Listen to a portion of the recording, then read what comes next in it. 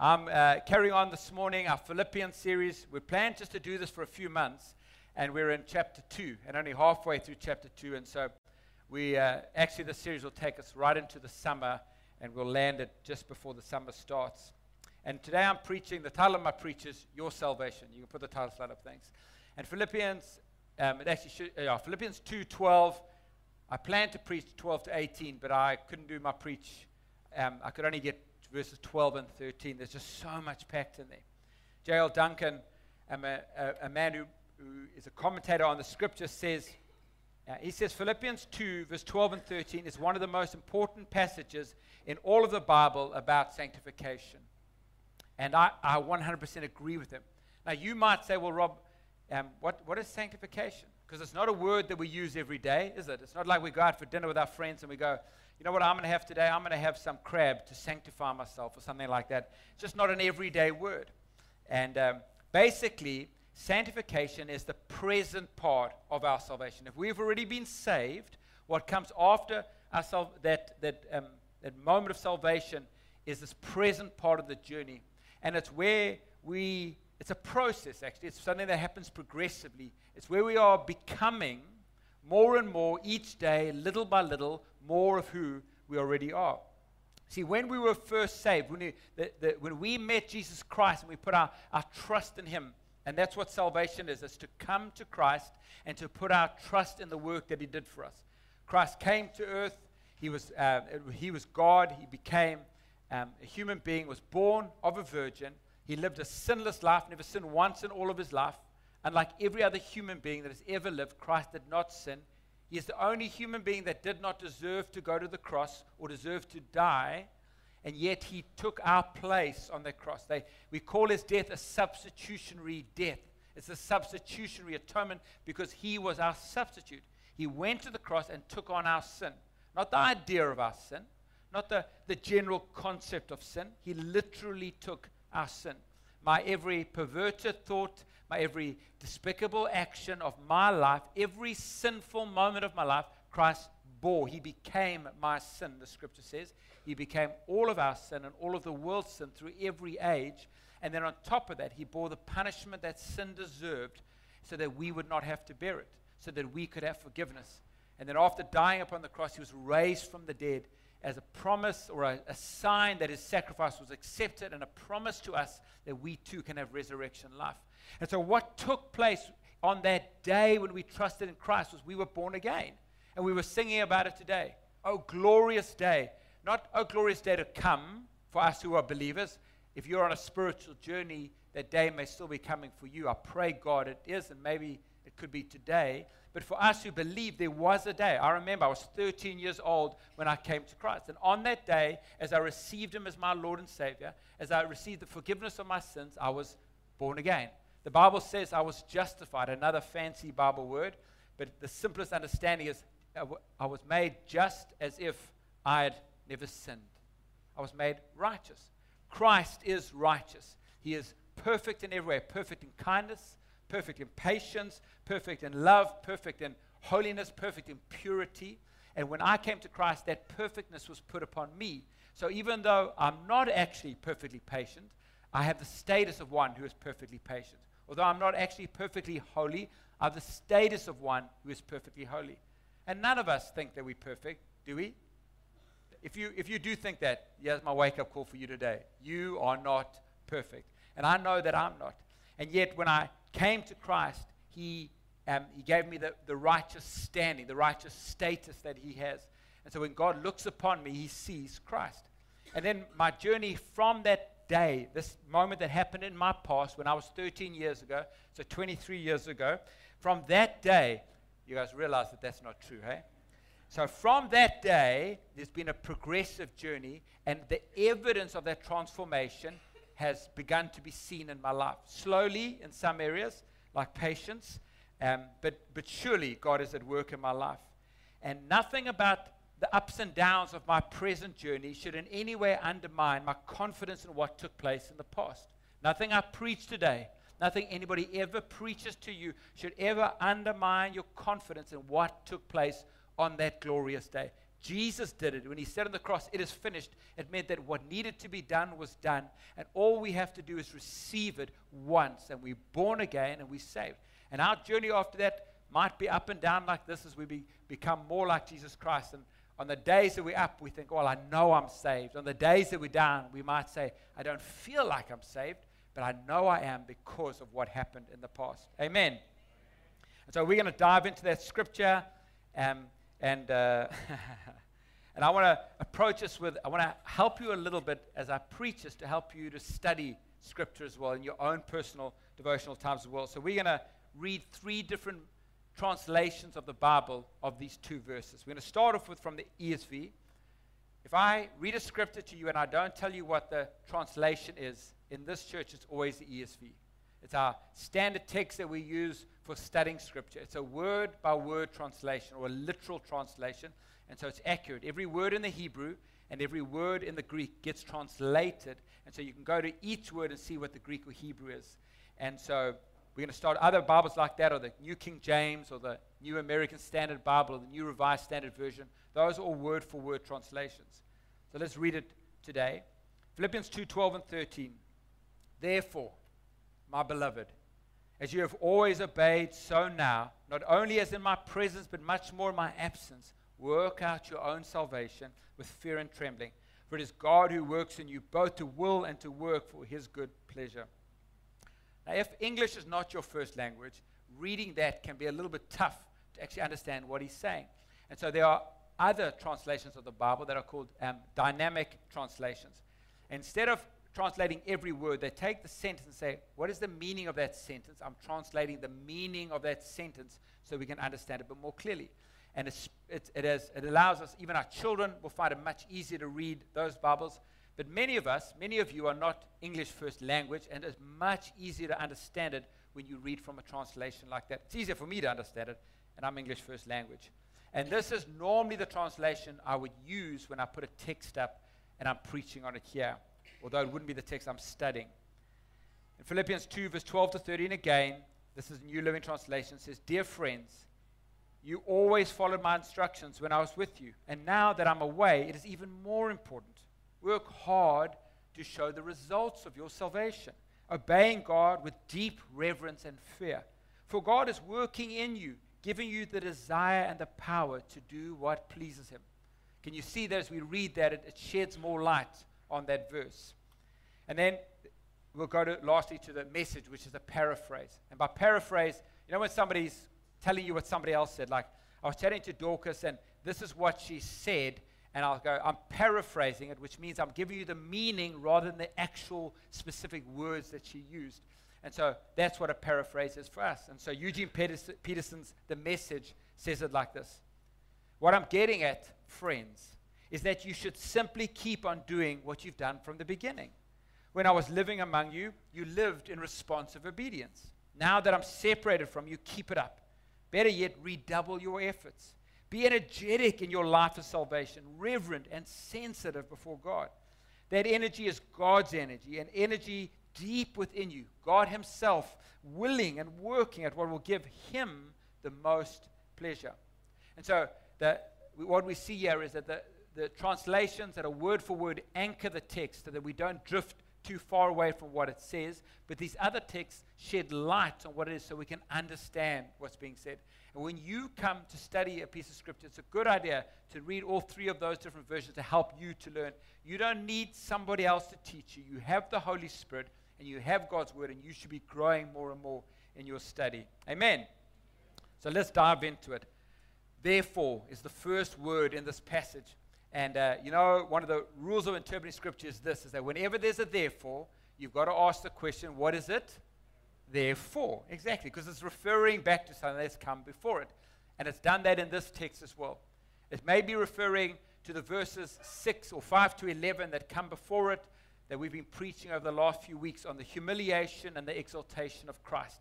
And or it might be pointing back to Philippians 1 verse 27, just a few verses before that, in the first chapter, and it says this there, and it's probably both actually. It says, only let your manner of life be worthy of the gospel of Christ, so that whether I come and see you or I'm absent, I may hear I may hear of you that you are standing firm in one spirit, with one mind, striving side by side for the faith of the gospel. And so Paul starts a section, God speaking through him, saying, like, this is what I want you to do. A life that is worthy of the gospel is you guys standing as one for the gospel. And that means unity, that we should be in unity. Then he goes on in the first few verses of chapter 2 to say, in order to live in unity, here's what you need to do. You need to humble yourself and put the interests of others ahead of your own interests. Now, we know that's not that easy. How do we do that? Because in our natural state, we put ourselves first. Amen? We always, we drift back into that place as well. And he says, this is how you do it. You follow the example of Christ. And so then he goes to that beautiful passage that we've been preaching through. And we've seen this progression that Jesus has gone from humility to obedience to exaltation. From humbling himself and becoming a man to radical obedience even to death, and then to exaltation and vindication. And then Paul says to us, as he goes to verse 12 and 13, he says, now I want you to put your faith into practice. And he doesn't start with the rules. See, if we were writing the Bible, we would put the last chapters at the beginning of the book. This is how I want you to behave. I want you to do this. Stop sleeping around. If you're sleeping around, you save sex for marriage. And stop thinking about that sexy chick in your office. That's not where your lustful mind should be wandering. Don't waste your money and run after and be greedy. And we'd put out all these lists of rules of things to do. And and that's what religion is. We try and live that way. What Paul does in scriptures, he puts the doctrine first. And when we think of doctrine, many of us think of dusty old books. Hey, say to you, look, you need to go study some doctrine. You think, oh, please, God, don't make me do that. I've got to find these thick, confusing books to read. But that's not what doctrine is. Doctrine is actually a revelation. It's who Jesus is. And so when we speak about doctrine first, it speaks about seeing Jesus first. We first see him, then we practice our faith. We see him, and then we practice. It's revelation and then behavior. And that's how the New Testament life differs from a religious system or an ethical system. See, in those systems, I tell you what to do, and you try as hard as you can to do those things. But the Bible nowhere teaches us that we should walk in obedience before we've become Christians. We first have to have this encounter with Jesus, be born again, be given a new heart, have seen him and fallen in love with him and surrendered to him. Then we can begin this journey of becoming more like him. We don't begin the journey and once we've crossed a certain line go, phew, I'm 50% along the way, now I can become a Christian. No. We were the worst of the worst, the sinners of sinners, and Christ met us there, and from that place we go on this beautiful journey. And so for the believer to live a holy life, we're not put under the law. We don't get a set of rules that we've got to keep. It's not like you should read your Bible for 15 minutes a day. Like, this is the bare minimum.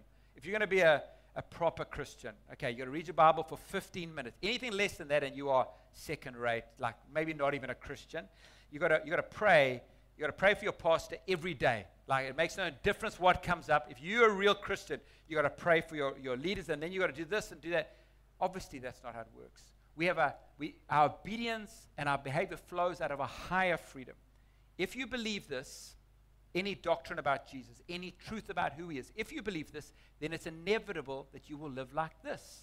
Because knowing him and knowing what he's done leads to a way of living that is inevitable from that revelation. And so that's a higher freedom that comes to us. And so the most practical teachings we can do on marriage or parenting or how you deal with your finances or how you conduct yourself in the workplace is not 10 lists of things that you should do. And that can be helpful. I can tell you about some of the things that I've done wrong in my marriage, some of the things I've done right, and they can be helpful for you. I can go to the scriptures and teach some practical things, but it has to be on the foundation of who Jesus is.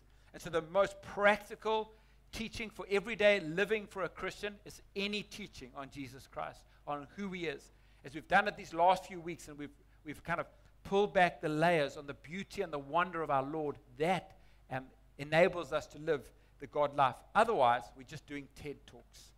And so this passage Paul will call us to obedience, but only after he's shown us Jesus. He's shown us the Son of God who humbled himself, the Son of Man who was obedient and radically obedient even to death on a cross, and Jesus, the Son of Man, who was exalted and vindicated.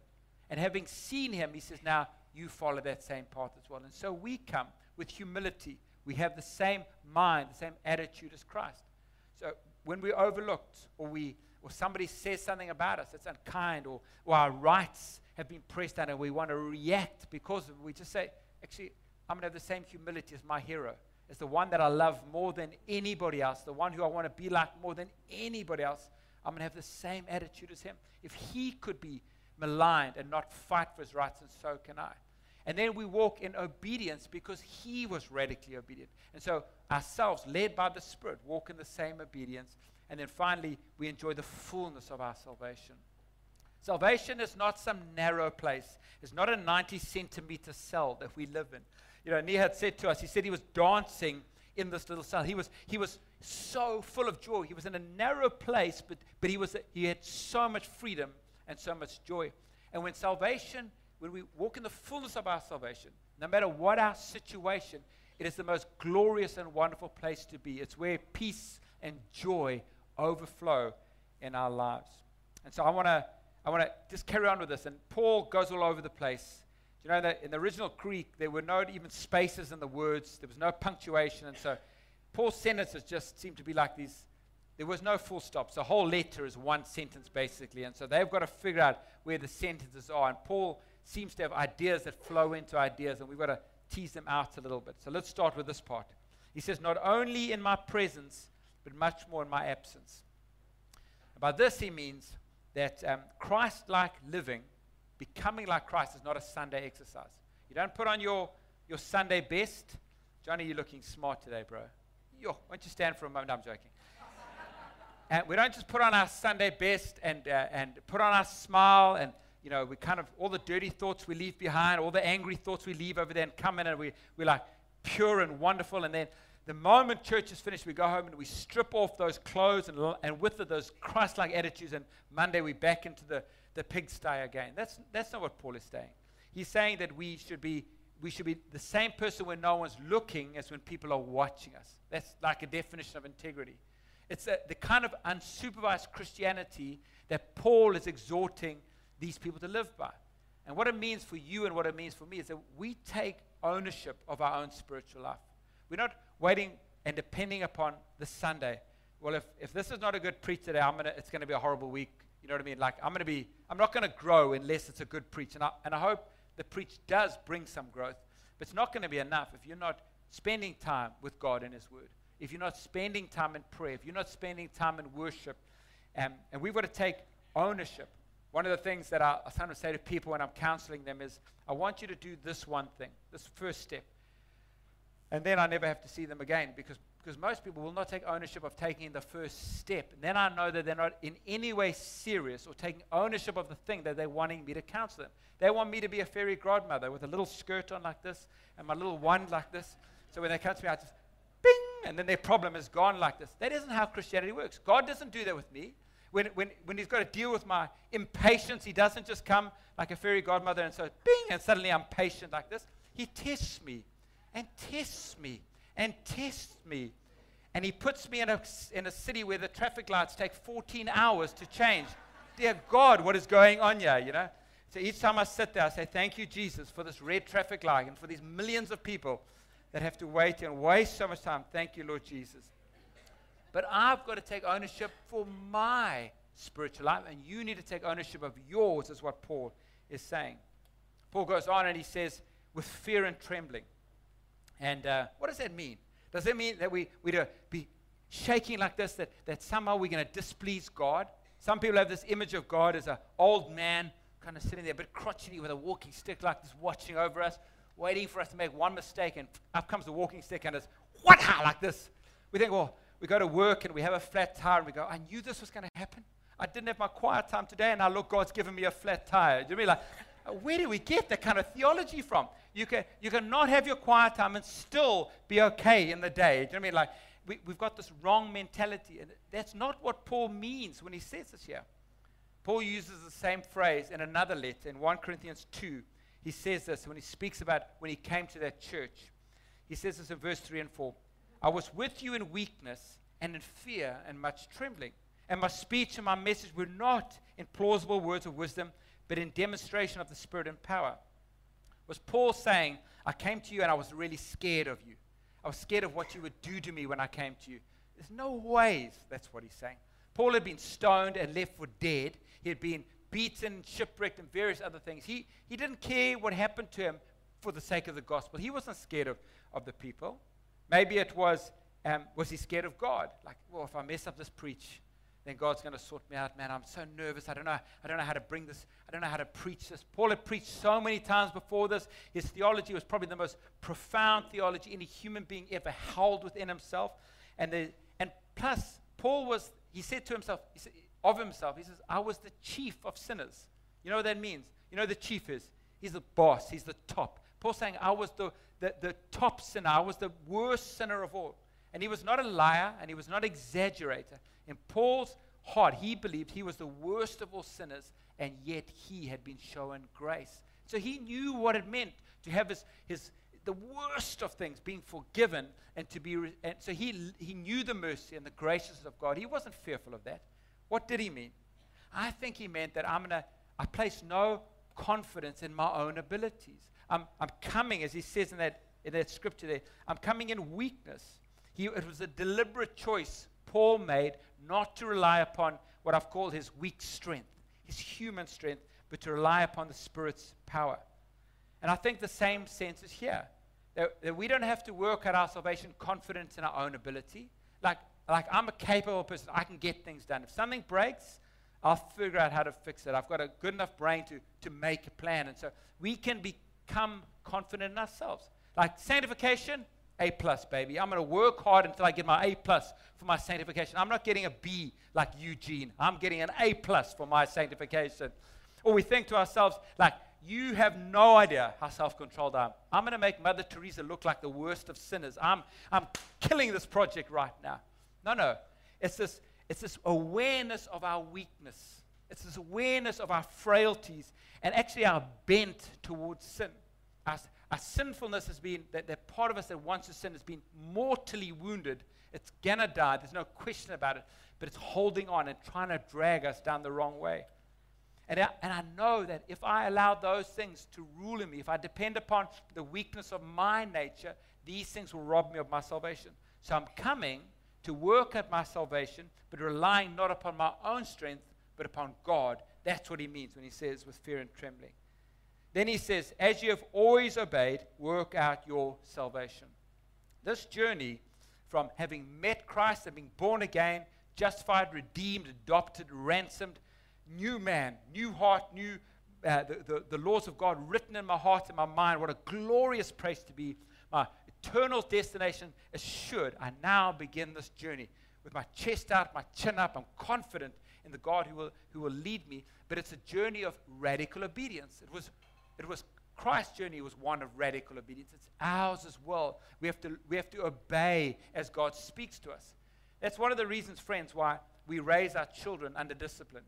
You think, there were 3 reasons I disciplined my children: was disrespect, rebellion, and negligence. I won't go into this thing. But the disrespect and the rebellion was like, I'm talking to you, you need to obey me. I don't want my children to learn the natural consequences of their disobedience. If I tell my children to clean up their room and they don't clean it up, I don't leave it messy for them to deal with that. That's not the sin. The sin is that I told them to do something that they didn't do. I'm teaching them what it means to walk in obedience, so that when I speak to my children, they obey. In the same way, when the Father speaks, we walk in radical obedience to him as well. Not out of fear, but out of confidence that he is leading us in the right way. And so the question we've got to kind of ask ourselves is, are we growing? Am I just the same person I was a year ago, or has there been some progress? Am I growing more patient? Am I growing more kind, more loving? Is holiness manifesting more in my life? Am I more pure than I was a year ago? There's no scale, there's no measure here. But there is a journey, there's a progression that needs to be made. The commentator Walter Hansen said this. I love this. He says, when the path of obedience to Christ becomes steep and dangerous, pleasure seekers look for an easier way. Religious tourists hunting for sensational entertainment, instantaneous enlightenment, and emotional excitement will jump on the newest rides and take quick shortcuts. But they will not be found with pilgrims. That's who you are, friends. They will not be found with pilgrims on the long, hard road following the footsteps of Christ, who was obedient to death, even death on a cross. And at this point, I've got to remind you of what I said at the beginning. Paul doesn't write and says, work for your salvation. He says, work out your salvation. Our salvation is something in the past that has happened, and now we're working it out into our present life. As the NLT says, work hard to show the results of your salvation. Thank God He's done that part, and we can rest secure in that as we confidently walk. As I said just now, chest out, chin up, relying upon God, moving forward, not bent down, still covered by guilt and condemnation and fear that God's going to come and reject us at any moment. There's this wonderful part in a number of Paul's letters, in Ephesians, Colossians, and Philippians, all of them. Paul spends the first part of his letter, especially Colossians and Ephesians, talking about who Christ is and who we are in Christ now. And so Ephesians is amazing. He talks about like we predestined, we are chosen, we are adopted, we are redeemed, we are ransomed. That's who we actually are. And I remember I was doing the series through Ephesians, and I wanted to move on to Ephesians 4. Because in Ephesians 4, guess what happens? Paul shifts it and says, therefore, live a life worthy of the calling. And I want to tell people how to live. Like, live this way, do this. And God said, I don't want you to move on there yet. First, you've got to establish in the hearts of people who they are now in Jesus Christ. Imagine a painter with a beautiful canvas here like this whole wall's a canvas, and he puts on the first layer on the canvas like this, and he's going to paint this incredible art piece, and he goes too soon to paint on top of it, and the colors that he puts in on top of that base layer begin to run because he hasn't let it dry. And what needs to happen is the base layer of God's grace in our life needs to dry. This is who we are in Jesus. That has to be set like a foundation that has grown hard and rigid now, ready to take the load on top of it. On top of that, then, begin to build. And that brings us to this important point where he says in verse 13, for it is God who works in you. This is not our work. This journey that we're on is like, man, this is going to be so freaking hard. I've got to be like Jesus. I'm like, I don't know how to do it. I don't know how to be one little bit patient. I don't even want to be patient. I like being impatient. Or I told you guys a story about the one day I was driving to work, and I said to God, I had been backslidden. I'd come back to the Lord. Linda and I think, had just got married. I've been drinking. I didn't have a long period in my life where I drank, but I did drink, and I quite enjoyed getting drunk, to be quite honest. And I said this to the Lord. I said, God, how are we going to work this out? Because you tell me you're going to give me the desires of my heart. One of the desires of my heart is to go out with my friends and get drunk. But you tell me I shouldn't get drunk. How are we going to work this thing out? You know, like how's Rob Hutton going to sort this thing out? You know what God did? He just, as I'm walking along, He shifted the desires of my heart. As I fixed my eyes on Jesus, He did the inner work so that it began to flow from here instead of His rules from the outside. 2 Chronicles 32 verse 8. I've been reading that yesterday morning, and it's about the king of Assyria attacking Judah, and Hezekiah says this to the people. With him, the leader of Assyria, is an arm of flesh, but with us is the Lord our God to help us and fight our battles. Is that amazing? With them as arm of flesh. And what Paul is saying is, don't rely upon your arm of flesh, your resolve and your, I'm going to get this done. Rely upon God to get it done. Paul's teaching that we have to recognize the absolute necessity of His empowering presence in our lives. Not only does God enable us to be more patient when we can't, or more kind, or more loving, or more pure in those moments, like, how can I do that? He gives us the desire as well, is what the Bible says. Not only can God give me the power to withstand the temptation of drinking when I go out with my friends and getting drunk, He gives me the desire to want to live that kind of life as well. Isn't that amazing? And so God works in us even as we're at work as well. There's this working of us cooperating with God in this journey. And that's what this part is about. When He says, work out your salvation with fear and trembling, it's like, okay, Lord, I'm going to be obedient, and I'm going to take the step, but you need to be there when I take it to give me the strength to stand there. And then give me the strength to take the next step. And then we look back after a season of life and we say, God, I'm so grateful for where you've brought me. And it's not to a narrow religious place that He takes us to. Like, our life is colorless, and now we're like these super spiritual boring as hang believers, like this idea that heaven is us sitting on a cloud with a harp. That sounds like hell. I don't know what that is. That's not, no harps for me, please. I want to go and explore the glories of what's to come. But this place that he takes us into isn't this narrow box that he had found himself in. It's this spacious place that God wants to bring us into. The more the King comes into our life, the more peace and joy comes. I think it's Romans 14:17. It says, the kingdom of God is not a matter of eating and drinking. Tell the Lebanese that, because there was lots of eating. But it is righteousness, peace, and joy in the Holy Ghost. And that's what we want. When we eat and drink and get married, when we go on adventures or do whatever we do, it's satisfying that hunger inside of us for peace and joy. When we walk in righteousness more and more, when we are more patient, we find ourselves, wow, this is a beautiful place to be. When we are more loving, when we are more kind, we thought, we never knew life could be this rich. We thought richness was when we were selfish and grabbing, but in generosity and in kindness, my life, it's like multicolored.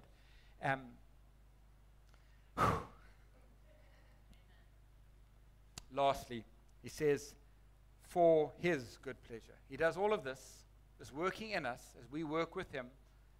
He works it for his good pleasure.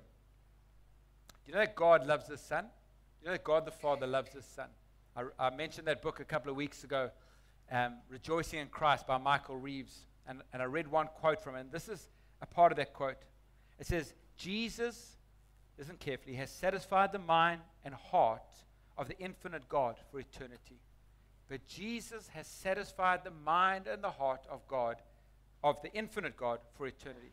From eternity past, the Father has been completely satisfied in his love for the Son, and the Son towards the Father, and the Father and the Son to the Holy Spirit. God, the Father, loves his Son. And his purpose in our lives is to make us more like his Son each and every day. That when he looks down upon us, the fragrance that comes from our life is no longer the stink of the rotting dead man that has been crucified with Christ, but the fragrance of the living Christ in us. And so every step we take with the power of God is a step towards Christ-likeness, towards what we call maturity. That's the process of sanctification, is to become more mature. Not in a boring way, not like, oh, you're so mature, but in an exuberant, vibrant, life, full of life way. That's what Paul means when he says in Colossians 1, verse 28 and 29, him, speaking of Christ, him we proclaim, warning everyone and teaching everyone with all wisdom, that we may present everyone mature in Christ. The actual Greek word there means perfect, that we may present everyone perfect in Christ. For this I toil, struggling with all the energy that he powerfully works within me. So Paul's saying, I'm doing a work in your life as a teacher, as an apostle, to make you come to full maturity in Jesus Christ, because that's the purpose of God in our lives.